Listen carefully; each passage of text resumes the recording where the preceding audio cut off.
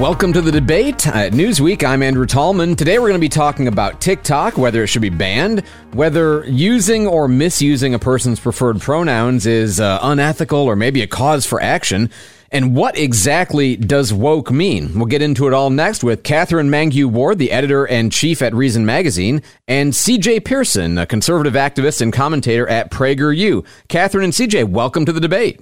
Hey. For having us. Man, great to have you. So let's start with TikTok, because I will acknowledge at 52, I don't necessarily have space for another app. I'm still a Facebook user. I find Instagram annoying. TikTok, I watch it when I must because there's some story, so I am not an expert on the subject. I know just enough to probably say stupid things.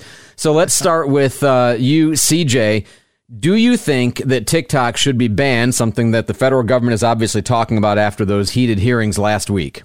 You know, what's interesting about this, and I think maybe being 20 years old, being a Gen Zer who uses the app every day probably makes me a little different than a lot of folks on my side on this issue. I actually don't think that it should be banned. I think, you know, while I acknowledge the fact that I don't think TikTok is probably the best things for young people, I think that it is a little bit suspicious at the very least that they promote certain types of content to their own citizens in China that is educational to young people, but yet here at home, they're promoting twerking videos and just absolute degeneracy. I think that at the end of the day, if parents don't want their children on TikTok, then don't let them use TikTok. I don't think it's the role of the government to raise people's children. I don't think that it's the role of the government to remove people's access to these apps, especially just simply in the name of so-called privacy, right? You know, because I'm also concerned about what Mark Zuckerberg is doing with my data. I was concerned with what Jack Dorsey was doing with my data. All of these are very, very reasonable concerns. And I also am increasingly concerned about the vehicle in which they're seeking to ban TikTok. It's called the Restrict Act,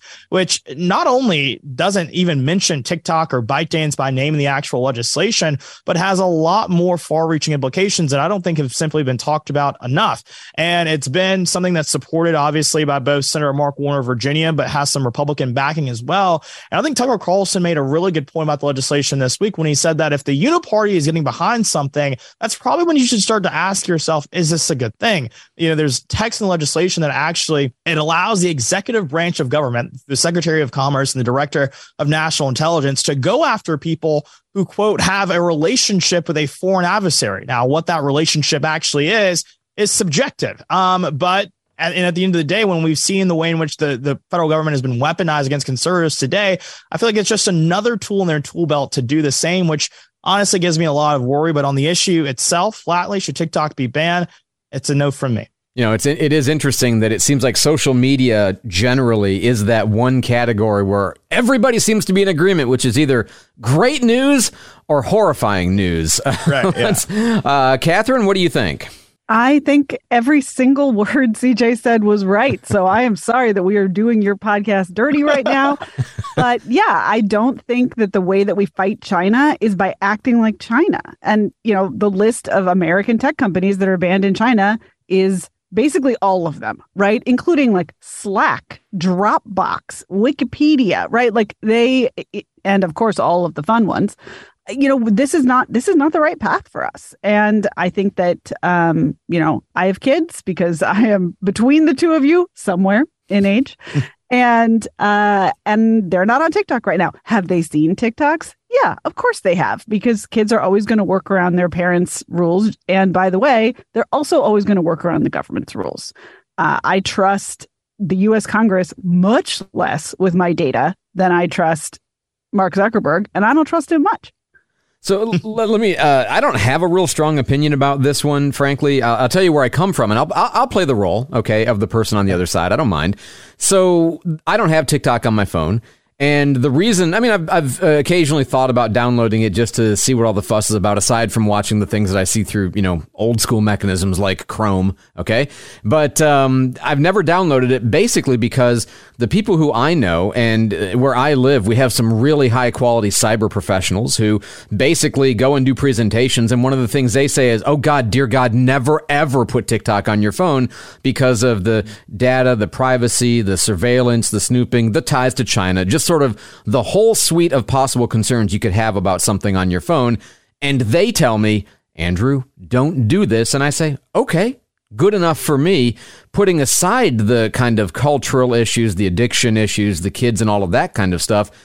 Isn't that an adequate concern that this is really a dangerous surveillance app that we don't even know quite what could be done with it, but the professionals say don't put it on your phone? Since you had so much to say the first time, CJ, I'm going to go to Catherine first with this one. Does any of that persuade you? I think your friends don't sound very fun, my man. I don't know. Yeah, but they don't get malware and they don't get hacked. And, they're running the universe and defending us from cyber attacks right now. So, yeah. So I do think if I'm going to steel man the other side, I would say the strongest arguments are national security concerns. I still don't think they're very good arguments. I think the main one is, it's blackmail in some form, right? Like China gets access to our devices, and through our devices, maybe a broader vision of what your online behavior looks like. They can already do that through other means. There is absolutely nothing special about TikTok here. And so it makes me suspicious when I see a single company being scapegoated, when we know that we're buying all kinds of stuff from China. China has access to data from American-based companies. There are some measures in place to prevent that. And I think there's some consumer demand for reassurances that your data is not going to China. But again, it's not clear to me that the prevention of that piece of the puzzle is the business of Congress, or that banning TikTok or limiting TikTok would accomplish that. The second one is the more sinister, like maybe China's going to do psyops on us, right? Like they're going to feed us content that makes us all into zombie communists or something. Even I hadn't gone that far down the road. So cool. Keep going. It's cool. Yeah. No, the idea is that, this is sort of the election interference, misinformation, disinformation argument that maybe subtly China could put pressure on TikTok to tweak our algorithms in ways that would change the outcome of an election. This, of course, was the allegation that, was levied against Facebook. I would say somewhat less effectively. We have no evidence that that's happening right now. And the surprise other kind of transpartisan coalition on this question, which is Rand Paul and Alexandria Ocasio-Cortez, not always, the likeliest of bedfellows, but both of them say don't ban TikTok. And they say that Congress doesn't have access to secret information, that anything like this is going on. And there's, in fact, good reasons to think it's not right now. So it's a hypothetical. It's a scary one, but it still does seem to be a hypothetical. And we don't, in this country, we don't put companies out of business because Congress thought of a scary scenario. We shouldn't. But unfortunately, we do. It reminds me of that's true. You are quite right. I should say we ought not. Not that we don't. Not, yeah. This reminds me so much of high school when everyone was, all up in arms and our government about vaping, and they target the company Juul, but only Juul. Only Juul was targeted by this company. And I remember they got rid of all of the flavored pod flavors that, that Juul had, but left all the other ones in the market. Vaping never ended. I still have plenty of friends who have an ungodly addiction to it, but it never ended. None of these other companies, they're not coming to mind right now, but they were all readily available. And so I think that, TikTok is the boogeyman right now. But at the end of the day, again, to what Catherine was saying, it's I also don't feel comfortable about that data being in the hands of other companies like Facebook and Twitter, who are very, very clear about where they stand. Even with Elon Musk owning Twitter, there's still a deep state of sorts within that company. And we see it with people being banned just yesterday for tweeting about the trans day of vengeance or whatever. And also, too, what's interesting about the PSYOP argument, and I actually think there's some credence to that argument. I think the most damning evidence of that is the fact that they are pumping educational content to their own children that use the app, but yet again, just absolutely, throwing degeneracy at our children here in America who are using the app. But Twitter also does the same. I saw an article out yesterday that the For You page on Twitter now actually elevates tweets from folks like Ben Shapiro and other folks on the left, like Joe Biden and all of these things. And so I think we're going to have that type of influence or interference, even from apps here made domestically. And then when it comes to the private security concern, like you said, there are so many ways for these folks to get this data. I remember just I think it was 2 years ago when everyone was using that app that made them look old because they were so infatuated with what they would look like when they're 70 years old. Never needed to use that app, just Russian to be clear. Company, go ahead. Right? That's right. Yeah, I found a mango jewel pod in my house recently, so I just want you guys to know I'm going to retire on that that money. Those are like a rare item now. That's like it's going for $80,000 these days. Yeah, no, I think so. So this is actually my last act as a journalist. You're retiring after this. That's fantastic. So there is something weird, right, about Congress where the average age is God knows how high, right? A little bit lesser so now, but still very high. And these folks are coming after something that's super popular with people CJ's age. I mean, right? And so there's a sort of experience gap that maybe it's just fear, novelty, unfamiliarity, whatever that's driving this. But I'm also concerned, we haven't so much touched on it, but I love that CJ keeps bringing up the point that there's a big difference. There's a big gap between the kind of content that gets pushed domestically in China as opposed to the content here. And I think if I understand the way TikTok works properly, when it comes to other social media, yes, there's an algorithm. Yes, there are, aggressive elements to advance certain kinds of content. But there's still a hefty dependence on the stuff that I'm interested in. A bunch of us show interest in something grows and it spreads, and that's what shows up in your feed to some degree. With TikTok, the way I get it is basically the things are selected that are going to be promoted. And those very narrow range of things get heavily disseminated, not organically based on what we're driving. And that's the kind of something weird, sinister, grooming platform for the future kind of concerns that are raised that seems different with TikTok compared to Snap or Instagram or Facebook or Twitter. None of that is enough to justify government interference, Catherine? Well, the selling prospect of TikTok's algorithm is that it's better at tailoring content that people want to see, right? So if TikTok was, for some sinister geopolitical reason, trying to shove a certain set of videos down the throats of all of its users, people wouldn't feel that way about the algorithm. Like, I love TikTok. My algorithm shows me like kimchi recipes and people doing like Dungeons and Dragons cosplay, dumb political jokes. Like, my algorithm shows me. And the problem with all social media, when people critique social media platforms, they are always just saying that they don't like what they see in the mirror. And that's fine. Maybe people are terrible, but it's really not clear to me that what we are getting back from our social media needs to be explained by some kind of conspiracy. This is kind of the Hanlon's razor. Like, we should just assume incompetence rather than conspiracy. We should just assume that people are putting, they're getting out what they put in, and that it's a lot of silliness, not something more sinister. TikTok's algorithm is better. I don't think we should be the kind of place that bans the best algorithm that generates the content that people want to see the most efficiently. Yeah, it's hard to argue with, 150 million users in America?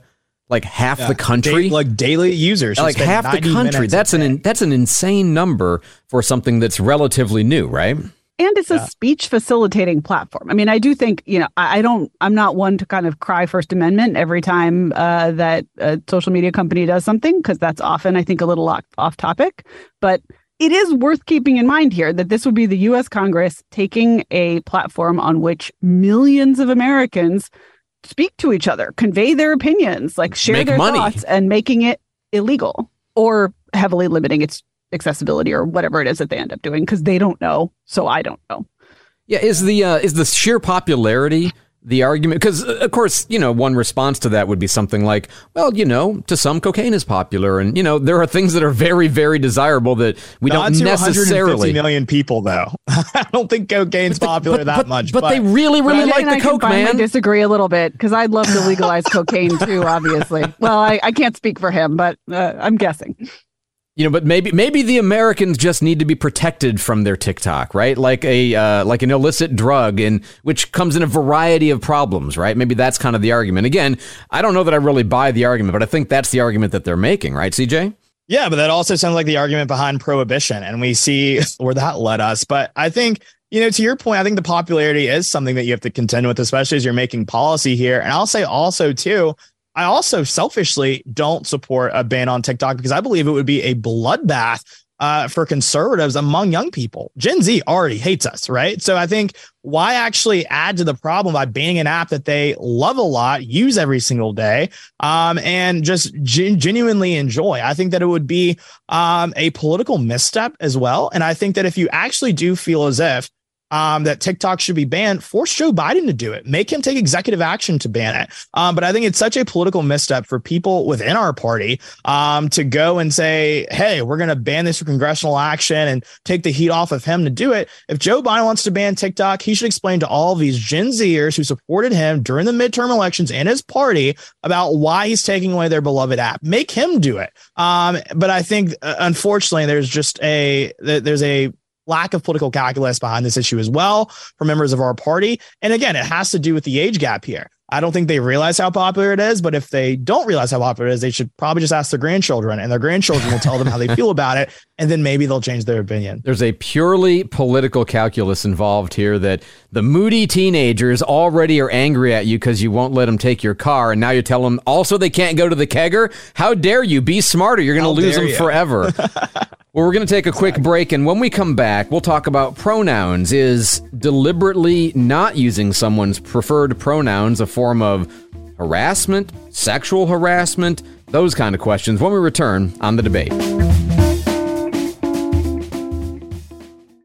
Getting the smile and confidence you've been dreaming about, all from the comfort of your home, isn't a total mystery with Byte clear aligners. Just don't be surprised if all your friends start asking, "What's your secret?" Begin by ordering your at-home impression kit today for only $14.95. Byte clear aligners are doctor-directed and delivered to your door. Treatment costs thousands less than braces, plus they offer flexible financing, accept eligible insurance, and you can pay with your HSA FSA. Get 80% off your impression kit when you use code WONDERY at Byte.com. That's BYTE.com. Start your confidence journey today with Byte. Welcome back to The Debate at Newsweek. I'm Andrew Tallman, joined today by Catherine Mangu-Ward and CJ Pearson. So there was a story from last year about students who got in trouble at their school because they either deliberately did not use the appropriate pronouns. The other student was wanting to be called a they, them, and they didn't do this. And essentially, they either used the wrong ones or refused to use the right ones or whatever. And the point is, they got in trouble. It got escalated to being something like sexual harassment based on the fact that it was mistreating another student, bullying in some form, and because it was related to gender identity, and biology and sex, it was classified as sexual harassment. Before we get to that, which seems to be a fairly extreme position, I'm more interested to back up and just ask, do you think we have an ethical obligation to use the pronouns that somebody prefers us to use for them? Let's start with you, Catherine. I think that we have an ethical obligation to be kind and polite to each other. I use people's preferred pronouns, and I think that that's should and could be a non-political act. I think the fact that this conversation always immediately escalates to the level of politics, always immediately escalates to the level of the law, shows that we have gone desperately astray somewhere. Somebody says they want me to use they, them, I'm going to use they, them. CJ?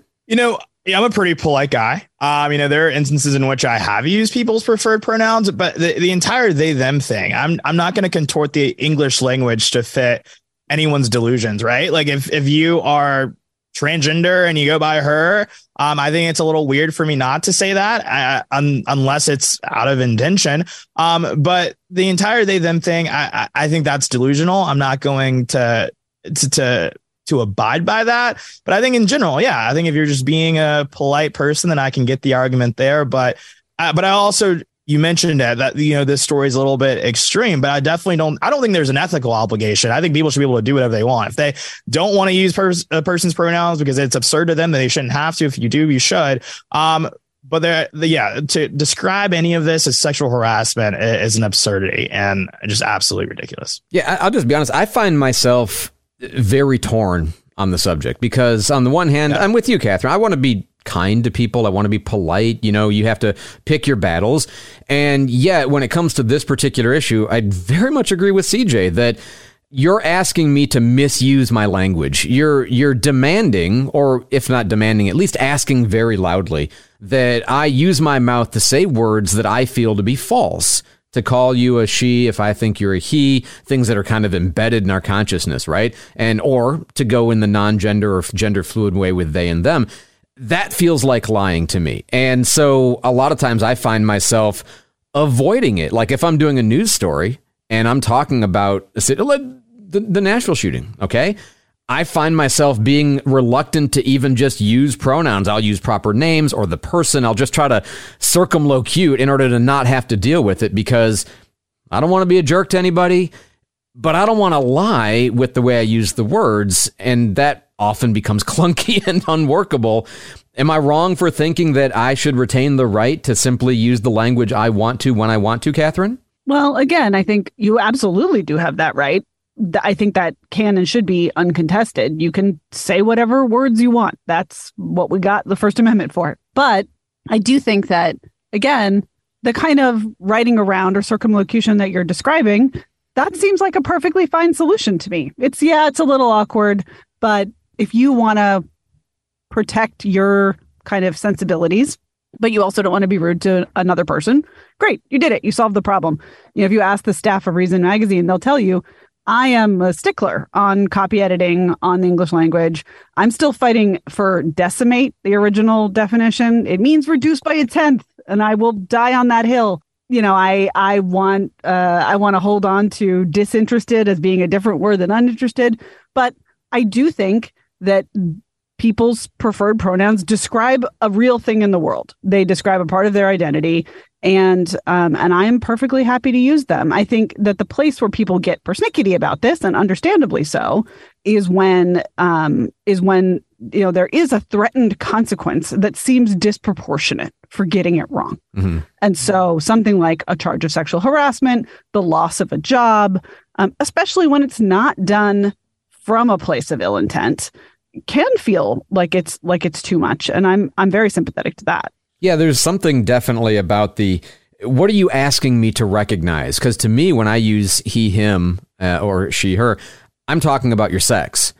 But what they're asking me to prioritize is gender, right? And their identity or picture of their gender, which is generally, those used to be the same thing. And now for a lot of people, they're not. Those things used to be synonymous right. Until they just absolutely weren't. Yeah, go ahead. One CJ. random day. Yeah, I mean, that's where we are, right? It's not just a matter of being kind to somebody, being nice to somebody. You're kind of being asked to embrace this view that the definitive masculine, feminine characteristic about them is what they think it to be rather than what biology would say it to be. Like on ID cards, that's meant to be how we can tell you from somebody as opposed to what you think you are, right? I think my standard is pretty much like if you look like a he, I'm going to call you a he. If you look like a her, I'm going to call you a her. But I think, the one thing I'd contest with Catherine's point is that she says if there's no ill intent. I think even if there is ill intent, you still have the right to speak the truth, right? If someone is a biological male, their pronouns are he. If they are biological female, her pronoun is she, her, whatever else, right? Which I think, but I do. I look at this story and I understand why people who take such strong issue with not ceding any ground on this issue, because it leads to, things like this sexual harassment nonsense or acts of bullying.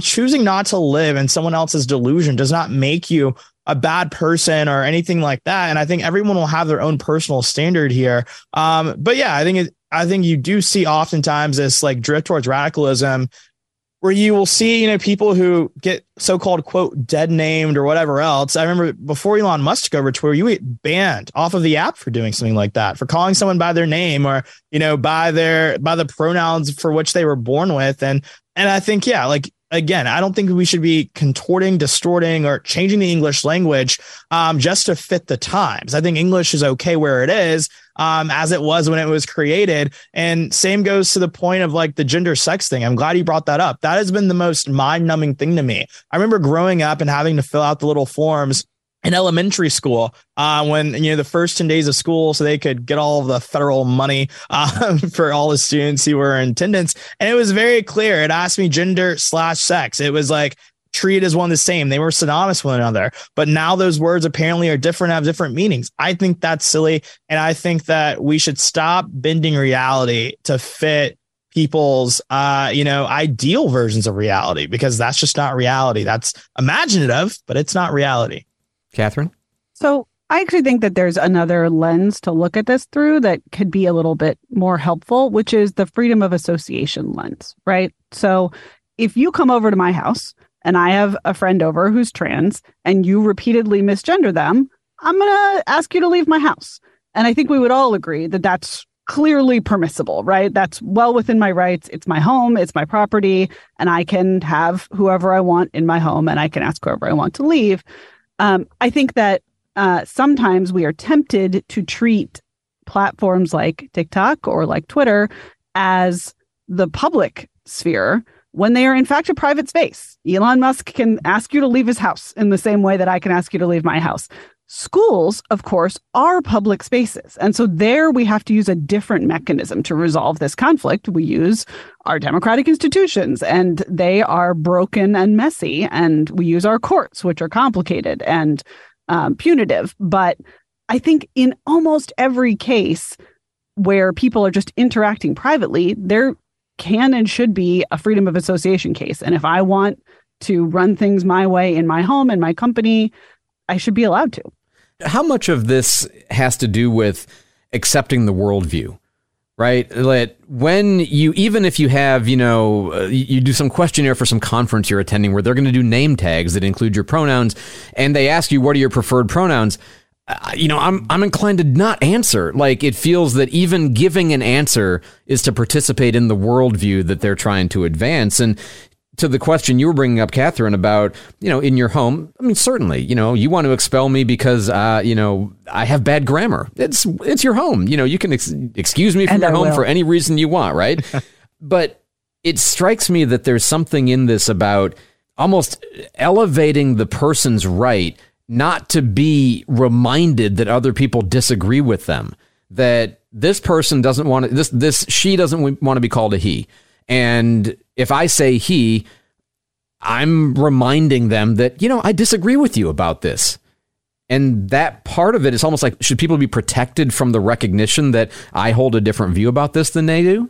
I mean, I think there's a fundamental liberal value in the classical sense, right? Which is one of pluralism and toleration. And I think you absolutely don't have to wholesale accept the worldview of the people that you're associating with.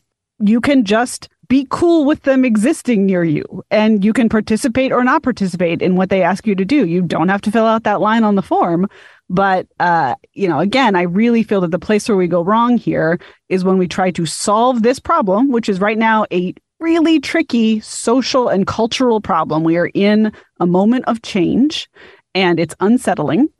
When you try to solve this problem with the state, that is where things go wrong. If you just let people work it out, most people are going to be cool. I feel like if there are plenty of trans people who have lived in the deep red South for, decades and gotten along fine because their neighbors know them and they've worked it out.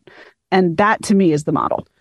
It also, I guess it kind of bothers me that, and maybe it should, I don't know, but if I don't go along, I'm not allowed to just not go along. I get called, transphobic or something, you get slurred for not participating in the worldview. So there's a kind of social pressure to get you to change on this. There's a different side of this that I'm curious about, because we've had certain very high profile celebrities that have changed gender, right? We've got Bruce Jenner becomes Caitlyn Jenner. We've got Ellen Page becomes Elliot Page.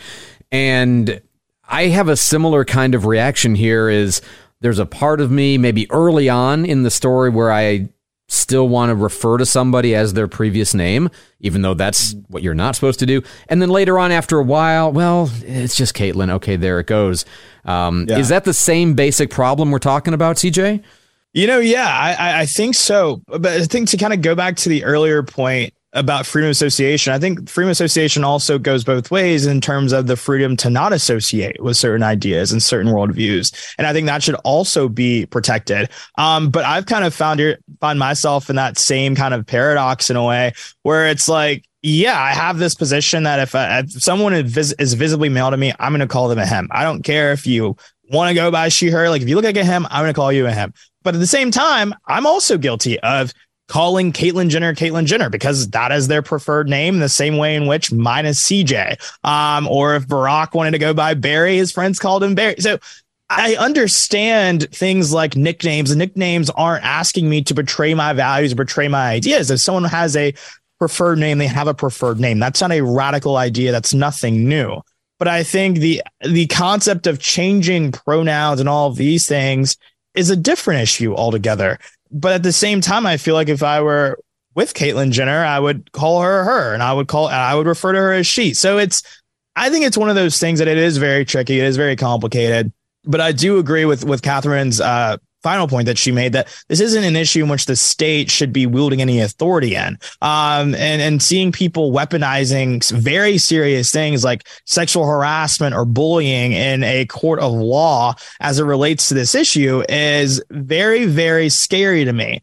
Because again, like I said, freedom of association also goes both ways. It has to do also with your freedom to not associate with someone's ideals and values. And if that penalizes the ability of that person to be employed or to attend an educational institution or hurts them in any other way, monetarily, financially, or just in any other just real world sense, it also brings me a lot of trouble there. And so I think that's definitely a concern of mine in that regard. Yeah, losing employment, losing status at a college or university, all of these kinds of things are definitely concerns. Catherine, last word on the subject? Yeah, I think sometimes you have to bear costs for your unpopular opinions. And I think that we often consider that admirable. So I don't think anyone can or should be guaranteed a job. I don't think that that's how the American system works. I do wish we had fewer public institutions where it was all versus all, right? There's nothing to do about your local school. You have to fight it out and someone's going to win, or the compromise is going to make everyone unhappy. But in most of our lives, we can choose who we associate with. We can choose, what level of heterodoxy we want to tolerate in our institutions. I think that level should be high. I think Caitlyn Jenner and CJ should be able to work together side by side in peace. But not everyone feels that way. And sometimes when your side loses, you're going to bear the costs. And I would say socially at the moment, CJ and my side is losing. And the longer time goes on, we seem to be losing more on this particular. And I will say this also, just for me personally, I take seriously the concern that, well, Andrew, we know you. We know you. You're kind. You're loving. You're generous. You're generally accepting. Even if you have beliefs, you don't hold them against a person you want to be. But there's some really awful people out there who say the same kind of things you do. Okay, well, that's a concern, right? I don't want to be in the camp.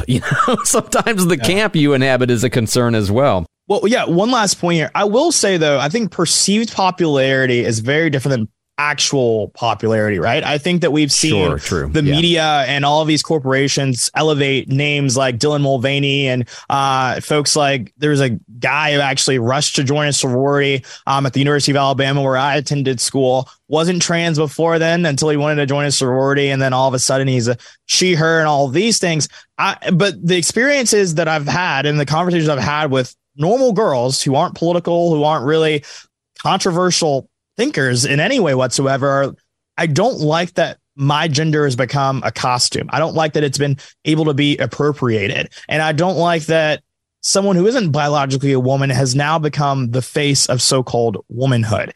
And so I actually do wonder if we're actually losing or if that's a great point. Yeah, right, and I will say, I think it's actually just perceived. When I talk with some of my very close, dear liberal friends, one of the things I do hear from them is, Andrew, you and I agree about nothing except this. Like they are concerned that, they want to advance the cause of, liberalism, and they're concerned that this issue is a wedge issue that doesn't work in their advantage, that is really driving moderates away from their goals. Great questions. We're going to take another quick break. And when we come back, we're going to ask a question that was completely unable to be answered recently on a viral video clip. What is woke? Here on The Debate.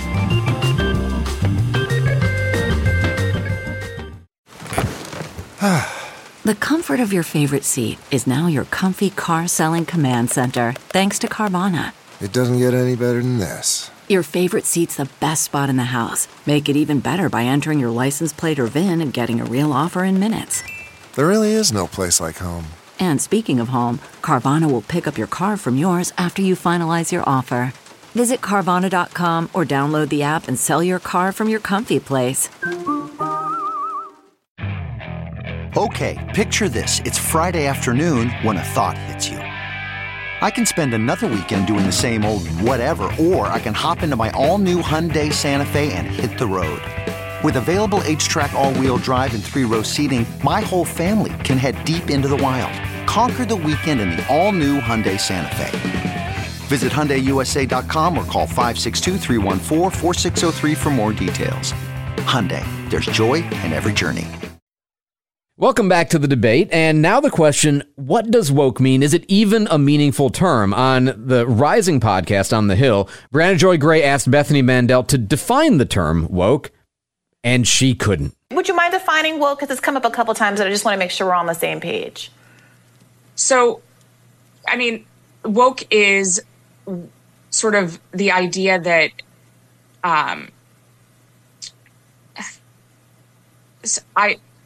this is going to be one of those moments that goes viral. And by the way, I will come clean.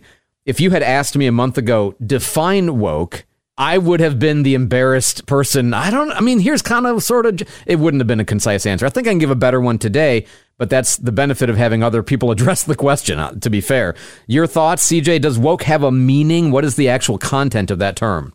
Everything that's wrong with America is the meaning, simply put. And I think that if you look at the way in which the word has now become a frequent thing that conservatives use, I think you have to trace like the lineage of the word, really, right?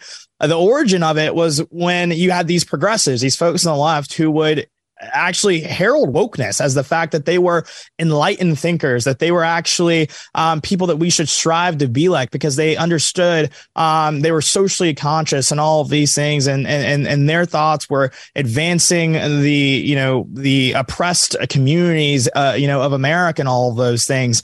But in all actuality, what we actually see is that wokeism is not progressive, but is actually the very definition of regressism, and that we're seeing of regression more so. And we're seeing the effects of that pan out. I don't think any of these woke policies that have been perpetuated recently, things like reparations, things like defunding the police, have actually done anything to advance the communities that they are so-called supposed to be helping. If you look at what the defund the police movement has done in inner cities across America, has actually disproportionately harmed black and brown communities. If you look at what reparations is supposed to do to black people, I don't really know how that's going to actually help the 55 failing schools in Chicago that can neither claim proficiency in reading or math. And so I think woke truly is I think conservatives have taken back the word to simply mean everything that is going wrong with America is the antithesis of what America is supposed to be and what it ought to be. Is it just, Catherine, a label, at least when conservatives use it, is it just a label for the various liberal policies, whether it's race, gender, sexual identity, orientation, climate, all of that kind of stuff? Or does it mean something separate from that? Yeah, I think at this point, probably woke, at least as Ron DeSantis uses it in Florida, let's say, just means stuff Ron DeSantis doesn't like. That's how these terms tend to evolve. I do think it has a neutral definition, which, as CJ said, hails back to its original use, which is just the belief that America's social and political institutions are plagued by and also power or facilitate racism, sexism, homophobia, all other kinds of discrimination. And that a lot of the disparities in our society are caused by that phenomenon.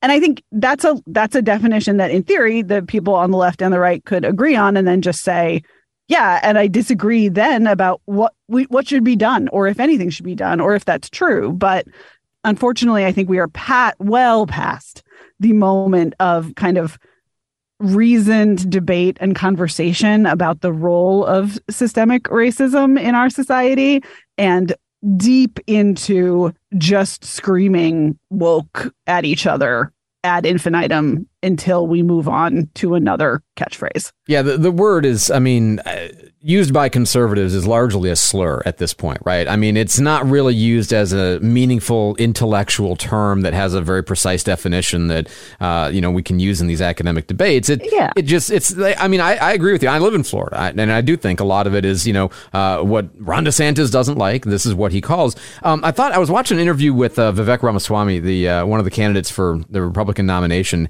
He gave a very interesting definition, asked this question point blank. He said, "It's becoming alert to invisible societal injustices generally based on genetically inherited characteristics like race, sex, and sexual orientation.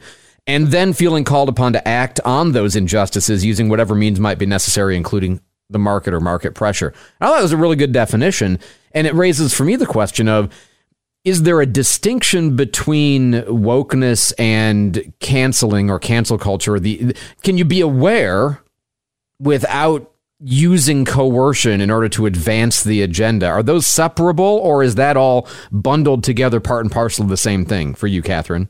Yeah, I am old enough to remember the term political correctness, which was just proto-woke, right? But political correctness absolutely contained the connotation of action. You are politically correct. You say politically correct things. It's not really about a worldview. It was just about how you behave. And I think that the reason that woke has really caught on is because it's so useful to capture both the mindset and the activism. And so it lets people who want to crusade against it just point at the activism and say, this is bad, we don't like this, and not meaningfully engage with the question of the mindset, right? With the question of like, well, actually, I think it's uncontroversially true that America's political institutions did enshrine racist and sexist and homophobic values for a really, really long time. Our government, for sure, did that for most of its history, maybe still does. We should talk about it. That's an idea. But then to take the next leap of, and so therefore, abolish the police, do reparations, whatever it is, I think the connection there is more tenuous and is worth kind of separating and investigating. If I might draw the distinction, what I remember of the old political correctness, as you say, proto-wokeness, was that it was the epiphany, the awareness, and then the personal embrace of these things with some moderate effort to try to get other people to go along. To me, cancel culture / wokeness, to the degree of the same thing, is far more aggressive. I mean, you're really, going out there to get people to lose jobs, get people to, boycotting is part and parcel of it. Like, somebody who's truly woke would never think of not acting on this economically. Is that your perception of it, CJ? Yeah, I think so. I think cancel culture is definitely the enforcement mechanism of wokeness. And the thing is, like, your question was, can one exist without the other? And I don't actually think that those who are woke would ever allow it to exist without the other, because I think you're right. There's this inclination to act. They're not okay with you not embracing their ideals. They have to make sure that you do. And if you don't, then you deserve to pay a consequence or pay a price for that, which I think just really goes along with that new study or that survey that came out of the Wall Street Journal, that tolerance even has taken a strong dip in terms of its importance to the American people. And I think it was at 80%, and now it's in the 50s. I think it went from 80-something% to 59%. And so I think that drop in tolerance is also another victim of cancel culture and wokeness here. But I think what's interesting about the political correctness and that's really interesting. That's a really interesting connection there. Yeah, I think a lot of this stuff does truly transform. But one thing that I do find interesting about this entire thing is that, the left got to do a victory lap when this video went viral and saying, conservatives love to say woke, but they don't know how to define it. Let's talk about all the things that those on the left described as racist. When was the last time they had to define racism? Because they called Ron DeSantis that. They call him racist. When have they ever had to answer the question definitively, how is Ron DeSantis a racist? How is Donald Trump a racist? They don't have to. They're never asked the question. And so I think it's very interesting that this guy was asked the question about what is woke, because I would love to ask Joy-Ann Reid what racism is, because I think we have a very different definition of it.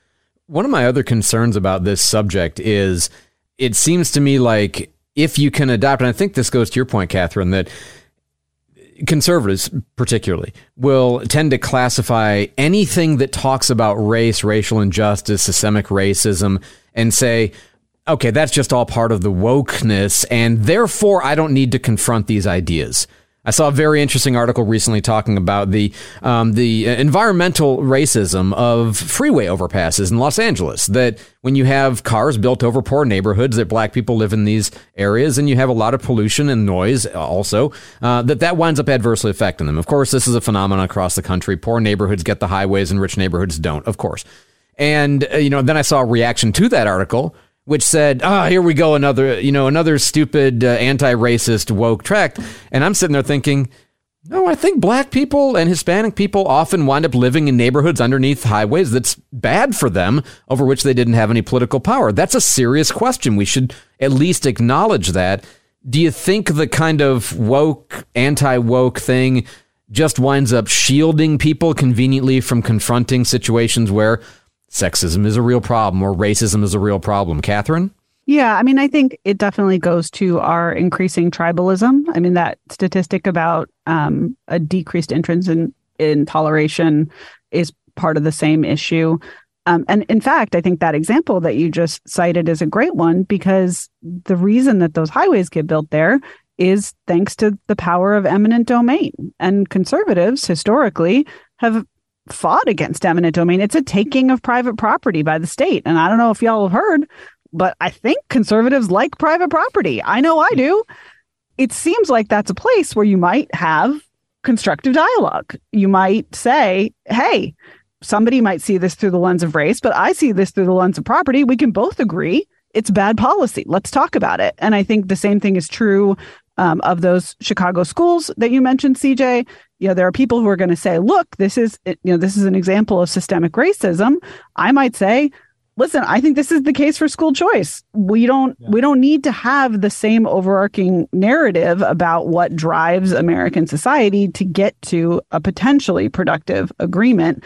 But you can't get to that agreement if one side just screams woke and one side screams racist, and then they both walk away with their hands over their ears. Yeah, CJ, last word. Do you think that the kind of anti-woke or using that as a shield, that we don't want to accept that everything is sexism, everything is racism, everything is any of these things, but we should be open to the possibility that there are some times where they really are those things, shouldn't we?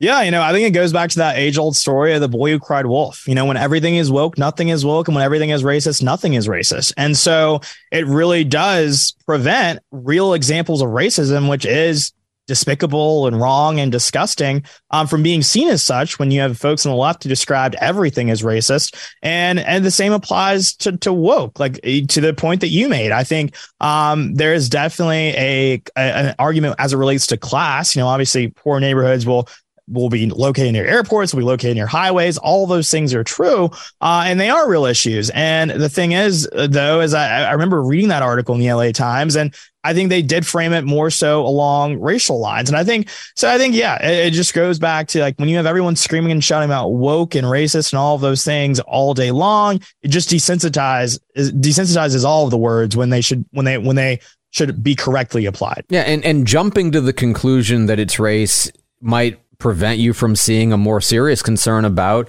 like you said, Catherine, about eminent domain or about money. That, there might be other explanations, and we don't want to jump to the one that fits the narrative. We don't want to also jump to the conclusion that it can't be that either, because we ought to be open to really examining on a case-by-case basis what's going on so that we can solve the problems. Well, fascinating conversation. You guys have been fantastic. Catherine Mangue Ward, she is the editor-in-chief at Reason Magazine. CJ Pearson is a conservative activist and a commentator at PragerU. Catherine, CJ, thanks so much for the conversation. It was really my pleasure to have you guys today on The Debate at Newsweek. We'll see you next time.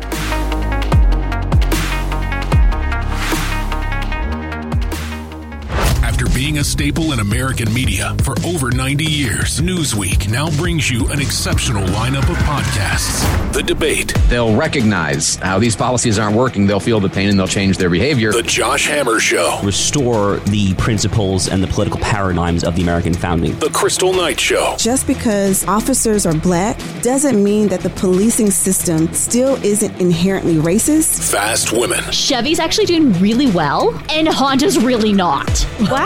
It's like the opposite of most people's perception of them. It is. The Parting Shot. Every year when the new nominations are announced, I get this excited, nostalgic feeling, and it brings out that little kid in me who just loved movies. The Royal Report. Harry and Meghan's head of comms has announced they now move forwards to their kind of future outside the royal family. Newsweek podcasts. New episodes drop weekly. Download or listen now at newsweek.com or wherever you get your podcasts. Look around. You can find cars like these on AutoTrader. New cars, used cars, electric cars, maybe even flying cars. Okay, no flying cars, but as soon as they get invented, they'll be on AutoTrader. Just you wait. AutoTrader.